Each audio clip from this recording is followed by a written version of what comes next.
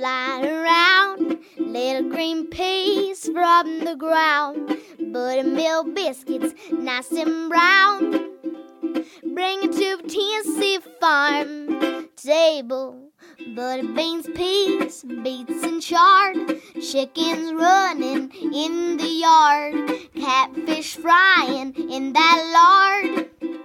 Bring it to the Tennessee farm table. Cast iron skillets, good and hot.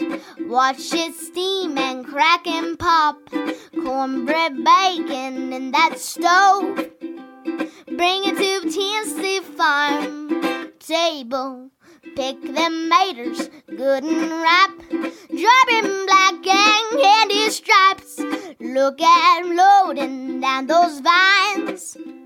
Bring it to the Tennessee farm table. Bring it to the Tennessee farm table. Welcome to the Tennessee Farm Table podcast and broadcast, a show that is dedicated to the people of the state of Tennessee who produce, prepare, and preserve food and agriculture, often with that Mountain South Appalachian flair. And on occasion, I just might have a guest from our neighbors from surrounding states here in the Southeast. This is your hostess and producer, Amy Campbell. The theme song that you just heard was sung and produced by East Tennessee's own Emmy Sunshine. She's from Madisonville, Tennessee. Today, on this 4th of July weekend, I'm figuring that if you're lucky, you're out there thinking about grilling something or cooking something outside. I have a couple of guests today who are experts on this topic. My first guest, Chef David Olson, is a nationally recognized American Culinary Federation chef, television personality and social network influencer, award-winning recipe developer, live fire grill master, international adventurer, and creator behind Live Fire Republic. Chef Olson is going to let us know about his creation, Live Fire Republic, and how to get the most out of these expensive proteins by how to cook a whole barbecue chicken on a gas or charcoal grill that stays juicy and not dry. My second guest is Chef Joseph Lynn, owner of J.C. Holdway in Knoxville, Tennessee, and winner in the past of Best Chef Southeast by the James Beard Foundation. Joseph loves to fish, especially fly fishing for trout. He's going to let us know how he likes to cook a trout on an open fire in the woods. Also, about his annual ramp hunt and cook that he does with Alan and Sharon Benton. Thank you so much for tuning in today by podcast or radio. I really appreciate your good company. Thank you.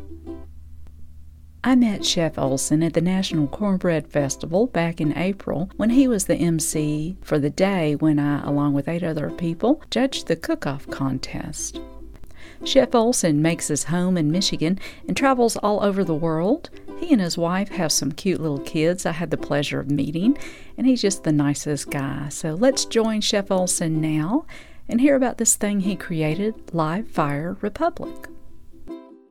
Now, we know each other, but for people that are listening and don't know you, what is it that you do and your name and where you're from and all that good stuff? Well, first, thank you so much for having me on. I'm excited about doing this. This is a lot of fun. My name is Chef David Olson. I am an adventure culinarian focusing in live fire cooking and experiential live fire cooking events.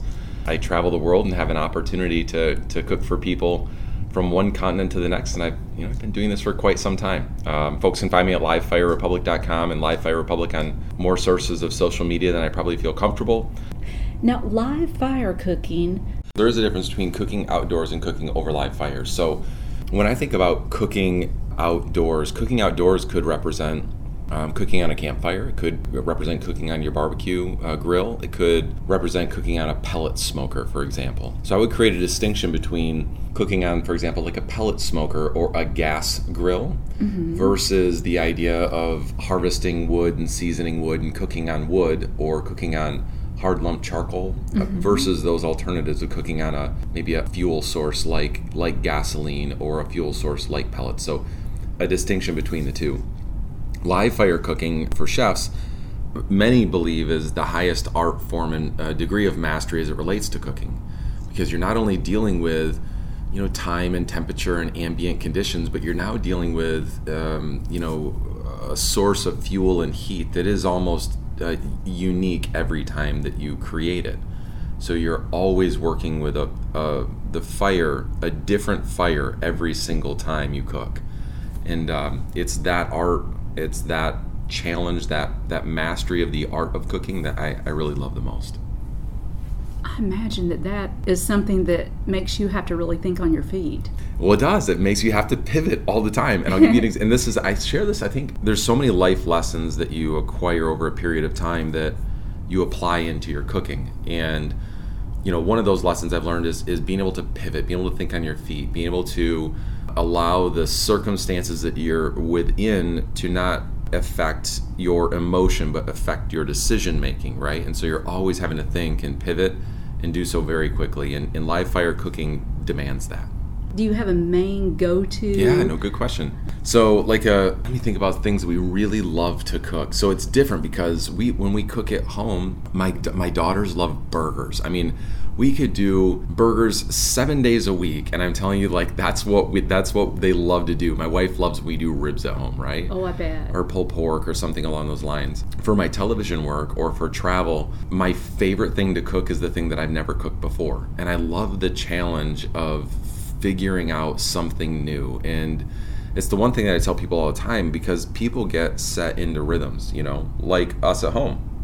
For holidays, we just had my daughter's birthday. My 2-year-old had her birthday, and everyone wants burgers. And I'm like, oh, not burgers again, And but everyone loves it. But I think people get set into habits, and because they get set into habits, they don't try new things because they're like, what if I don't make it the right way, right? What if I mess it up? And it's like, I can tell anyone that's listening, I have messed up more in my life cooking things than you have ever succeeded on one or two things. Period. Done. End of story. And I say that not arrogantly or anything along those lines, just very confidently saying that get out there and try new things, but be willing to fail kind of in that process and be willing to make a mistake. But that's where the real fun in the process comes, is kind of learning through your experience.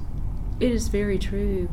We met a fellow Kevin Sanders who does the barrels for Jack Daniels, and he was saying the same thing. He says the experimentation is where we learn. Yeah, and that's all my experience. So the last 15 years where I've really learned the most is I've cooked on every continent but Antarctica. Wow. And so a big goal of mine, before this is all said and done, and God willing, that I have the longevity and the resources to do so, but I will cook there at one point. And we're going to do it on fire in Antarctica. That being said, I think that you've got to kind of humble yourself and try to learn from others around you. There's plenty of good resources now that were never available when I first started doing this. Was getting out and going and working with chefs and working with home cooks and we've even been into the Amazon rainforest, learning from people who are cooking with fire for thousands of years before us in the Sahara Desert. We were chasing camels through the arugula fields and learning from the Berbers who were cooking there for just generations before us, from learning from these people how they're using fire to control texture and taste and contrast in the food, into beautiful things these people do. But that's been my real passion, is getting out and learning from others in different cultures and learning the way they use fire to just create the most beautiful food in the way that it affects what we do here today. So, how did you get into live fire cooking? Oh, good question. I bet that's a long... Yeah, it's probably, I'll make it as short as possible, but I think for most of us, some of our earliest memories in our lifetime happens to be around, it's almost always around food, right? And for many of us, it's that smell and essence of maybe a Kingsford charcoal with lighter fluid and that backyard with dad or grandpa or something along those lines. And in my household, it was always burning those burgers to a crisp, and they're hard enough to clank around on a table, Our earliest senses around food, I've always had a passion for following that, right? So I went to school on an art degree. I left with a business degree. Terrible decision. I'm just kidding. It was a good decision. But I learned a lot in that process. My entree into doing more sorts of what I do today started with a branded relationship that I developed through an early blog I wrote called A Bachelor and His Grill. And it no longer exists. A Bachelor and His Grill does not any longer exist. But about 6 months in, the CMO of a very large appliance manufacturing company based in Atlanta, in the Atlanta area, reached out and said, hey, we love what you do. we'd love to have you develop content for our website. So it was like almost ghostwriting content for this website. And over a period of growing the blog and doing this work, it turned into doing a bit of television work, and then it turned into doing a series with the Weather Channel, which was awesome. And then that turned into working with Michelin-starred chefs on weekends. So I was doing my normal boring regular day job, and then on Friday night I'd fly out to some ridiculous Michelin-starred restaurant, host this event with hundreds of media and famous people, and like I go back on Monday to my regular boring day job. I was leading like these two crazy different lives for so long. It eventually just turned into now this being what I have an opportunity to do. So life's weird the way that it works, but I've told everyone just triple down on yourself, bet on yourself, follow your passions. There's talents we all have. Just triple down on that, follow that. And we now just have a fortunate way to, my wife and daughter and a couple rooms down here, to integrate family and friends and meet new people and do exciting things, and it's not bad. You are listening to the Tennessee Farm Table podcast and broadcast. Thanks so much for tuning in today. Our first guest is Chef David Olson, creator behind Live Fire Republic. In the second part of this interview, Chef Olson will impart some grilling wisdom on how to get the most out of these expensive proteins, how to cook barbecue chicken on a gas or charcoal grill or open fire that stays juicy and not dry. I always try to pull a recipe out of everybody. Is there a cooking technique or secret that you could impart to our listeners? So I'll share with folks an idea for a recipe, and I'll share folks a bulletproof way to make the very best barbecue chicken. And probably one of the most, I think, commonly ill-prepared pieces of protein is chicken. It's among the most commonly prepared proteins. We're now getting to a point to, our economy, it's difficult for a lot of people to purchase proteins. And we think twice about purchasing proteins now because they are so expensive. They are. And I'm talking a lot, I think it's fair that we talk openly, about the costs of inflation as it relates to food. And if we can help people with ideas to simply prepare those proteins, those investments they make much better, I think folks are really interested in that. So if folks are going to be barbecuing, whether it's over an open fire or whether it's in their own gas grill, the secret to great chicken is what's called a 2-zone fire.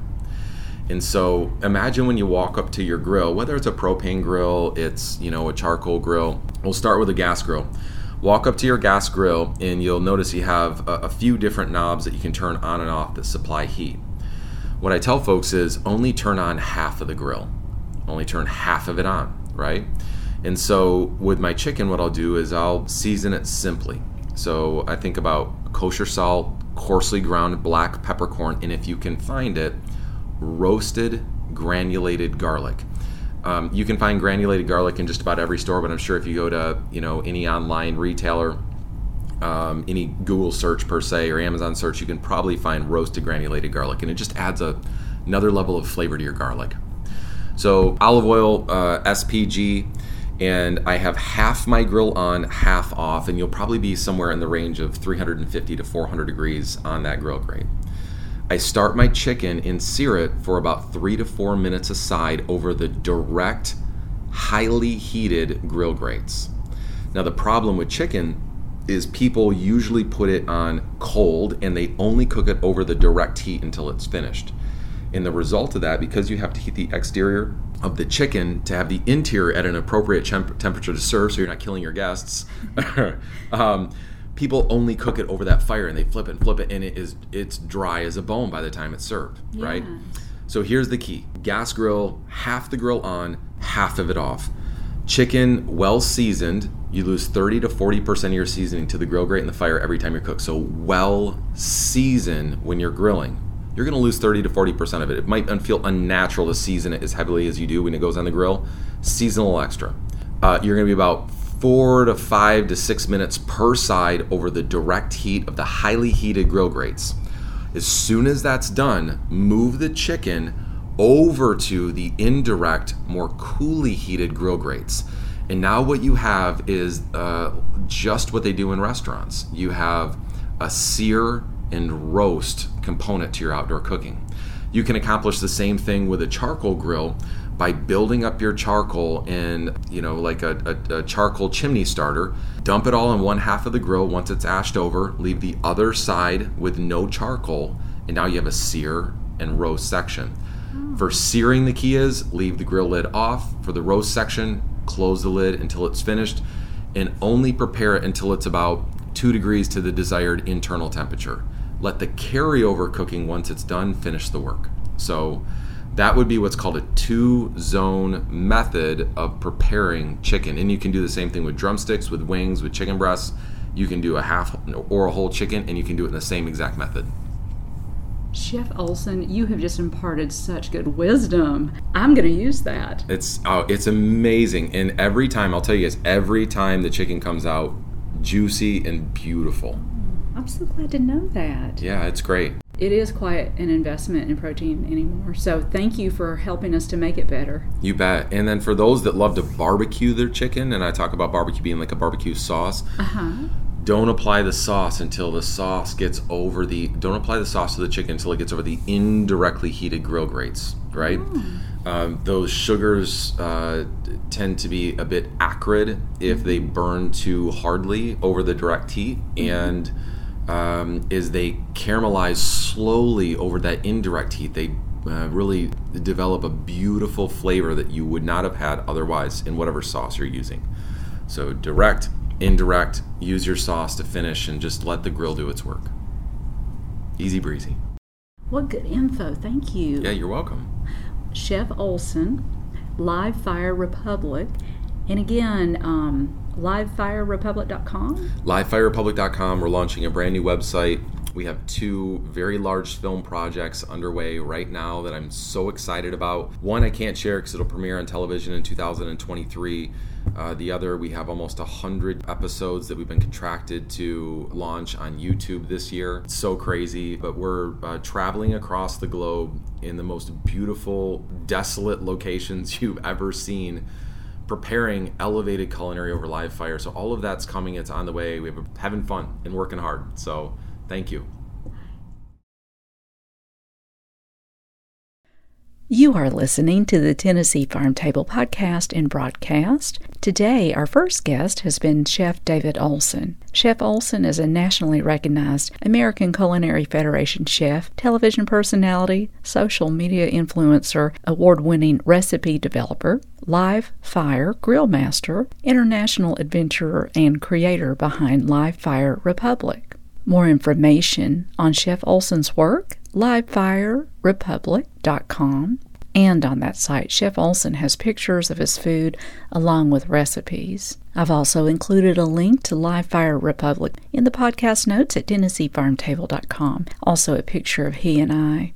And a note, Live Fire Republic does not advertise on this show.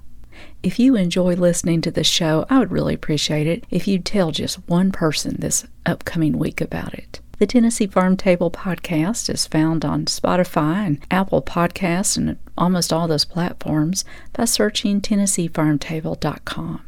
I'm also on Instagram and Facebook by searching Tennessee Farm Table. I'd love to connect with you and swap some stories or recipes, or just say hello and let me know where you're listening from. Next up is Chef Joseph Lynn, Knoxville resident and owner of J.C. Holdway in Knoxville, Tennessee, winner in the past of Best Chef Southeast by the James Beard Foundation. Joseph loves to fish, especially fly fishing for trout, and he is going to let us know how he cooks a trout on an open fire in the woods, and then about his annual ramp hunt and cook that he likes to do with Alan and Sharon Benton. That's Alan Benton of Benton Smoky Mountain Country Hams down in Madisonville, Tennessee. I remember once you saying that would be a really fun thing to record and do, go fishing and cook that trout over the fire. I mean, my husband and I, we love going trout fishing. We usually catch and release, but I do want to go camping, and I do want to be able to cook one over the fire. And I don't really have any idea how long you cook it or if you wrap it in aluminum foil. How do you do it? Do you mind to tell us? No, not at all. So we actually kind of did something like this with Sean for Mind of a Chef when we were filming that. We went and caught some fish and we're cooking it over fire. So it didn't make it to the show, but it was one of my favorite things we did. But if you're out there and catch some fish and have a fire going, they don't take long to cook, especially because trout fillet is pretty skinny unless you catch a giant. Mine are all very small. But for me, what I typically do is I'll just split them where they're butterflied, and kind of it's almost like I think of how some of these pit masters cook a pig. They'll start them, skin side up, and then flip them, and then that fat from the skin of the pig will almost like confit the pork, so to speak, which is just cooking it slowly in its own fat. Mm-hmm. Where I'll kind of do the same thing with the fish and actually start it on the flesh side and then flip it over on that skin and let that skin kind of protect it and then also kind of crisp up. And then if it doesn't crisp up, it just kind of pulls right away from the skin, and it's just so delicious that way. But I'm kind of, in my older age, would be a glamper, I guess, these days, if you will, but where I could kind of just pull up and camp easily. Car camp. Yeah, car camp, kind of like you can do at Elkmont and some of those other sites. Pull up and camp kind of thing, just because my time's limited. But, anyway, all kidding aside, I've been fortunate enough to cook a couple of fish over open fire. But, when I joke about the glamping, like I'll still bring some of the conveniences of home, like a lemon, some salt and pepper, and maybe like a little grater that I can grate some of that lemon, and maybe some good olive oil, and that's really all I really need. So, I'll pack a little travel size bottle of, say, olive oil and just, pour a little of that over there, season it with some salt and pepper, and as it finishes, maybe just grate a little lemon zest over it, and it doesn't get much better than that. So that's kind of how I found myself. If I'm cooking outdoors, I'll bring a tool with me that just can enhance that experience just a little bit, and it can be just as something as simple as like just a little grater to grate that lemon zest, and then we've got these little what we call delis at the restaurant, so I'll pack a couple of those up with some lemons or whatever in there, and just have some of my favorite things that are easy to car camp with, and where you can just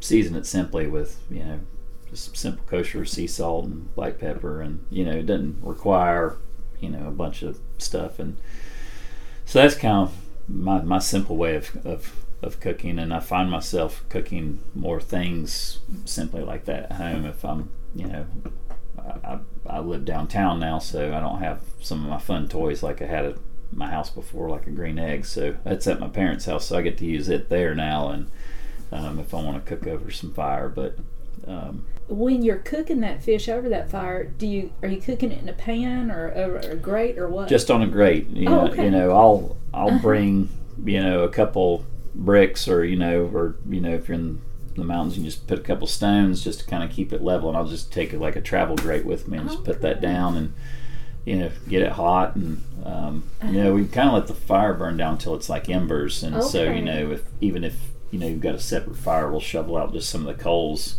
One of my favorite things to do with Alan Benton is we'll go do this ramp hunting in the spring around April, and we do it pretty much annually. Unfortunately, last year we didn't do it, but I'll bring just the grate, because one year I was like, I'm just going to grill some of these ramps, and because he and Sharon will be out there cooking bacon and ham, and they've got all this grease that they cook the ramps and the potatoes with. And I said, so one time I was like, I don't have a bowl, but we got newspaper, so I sat there, poured some of that bacon and country ham fat all over these ramps, and just seasoned with salt, cooked them over the open fire like they do with these onions in Spain. And so I remember just doing that, just laying them out on that newspaper, and we were just sitting around eating those now, and goes, that may be the best ramp I've ever had in my life. And I said, you're just being nice. He said, nope, and I've had a lot of ramps. And so but I said, well, that's your bacon fat working magic right there, buddy. And so that is the secret weapon.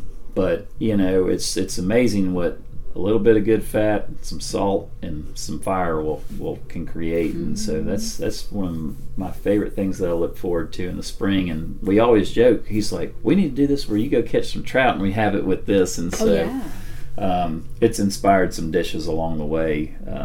Just that ramp hunt, I do a dish in the spring with pork, potatoes, and ramps, and it's really an ode to Alan Benton and that meal that we share in the springtime. And we get together with some really great friends, and it is probably it's kind of like spring's here, we're going on a ramp hunt. And I mean, there's been years we've gone and there's been snow still on the mountain when we go, but we go to North Carolina, and it's a good time. But one of my favorite things is he said, everybody says this is so good, but he goes, I really think everybody's just so tired from tromping up and down the mountain that they're hungry and would eat anything. And he goes, he said, I could cook just about anything and you'd probably love it at this point. But and I said, I disagree. It's probably, if I had to pick, everybody says, what would you have if you could have a last meal? And that's pretty close to being one of them, is Sharon and him cooking, country ham, bacon, potatoes, and ramps. It's pretty tasty, and that moment when everybody's sitting on a cooler or a camping chair around a fire and just it's dead silent because everybody's loving what they're eating, it doesn't get much better than that. You are listening to the Tennessee Farm Table, and today our second guest has been Chef Joseph Lynn, a Knoxville resident and owner of J.C. Holdway in Knoxville, Tennessee. He is winner in the past of Best Chef Southeast by the James Beard Foundation, and Joseph loves to fish, especially fly fishing for trout, and he let us know how he cooks his trout on an open fire in the woods, and about that annual ramp hunt and cook he likes to do annually with Alan and Sharon Benton. I've placed a link to Joseph's restaurant, J.C. Holdway, named after his Uncle Joe, on my website, TennesseeFarmTable.com. And a note, J.C. Holdway and Benton's Smoky Mountain Country Hams do not advertise on this show. This is Chef David Olson of Live Fire Republic, and you're listening to the Tennessee Farm Table. Last month, my husband and I went over to Spruce Pine, North Carolina to try to do a little fishing. I was able to take a walk for some exercise, and I heard the most beautiful birds singing. And if you're listening and you're unable to get outside or stuck in the house, maybe you might like to hear these beautiful birds singing. And if you're all worried, maybe these beautiful birds will put you at ease.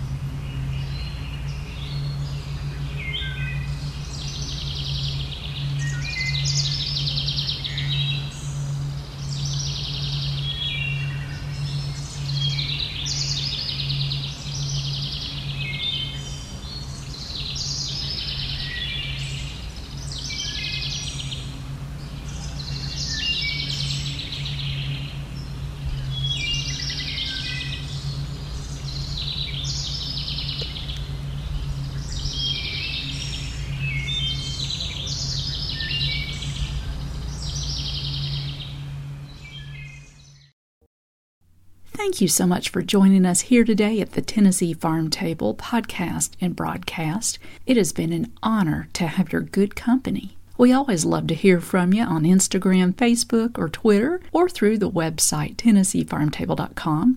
I'd sure love to hear from you and swap some recipes and stories. Big thanks to Emmy Sunshine of Madisonville, Tennessee for the musical arrangement and singing and recording of our theme song. For updated appearances, schedule, news, and her new recording, connect with Emmy Sunshine at theemmysunshine.com. We hope you have a good week and keep on digging.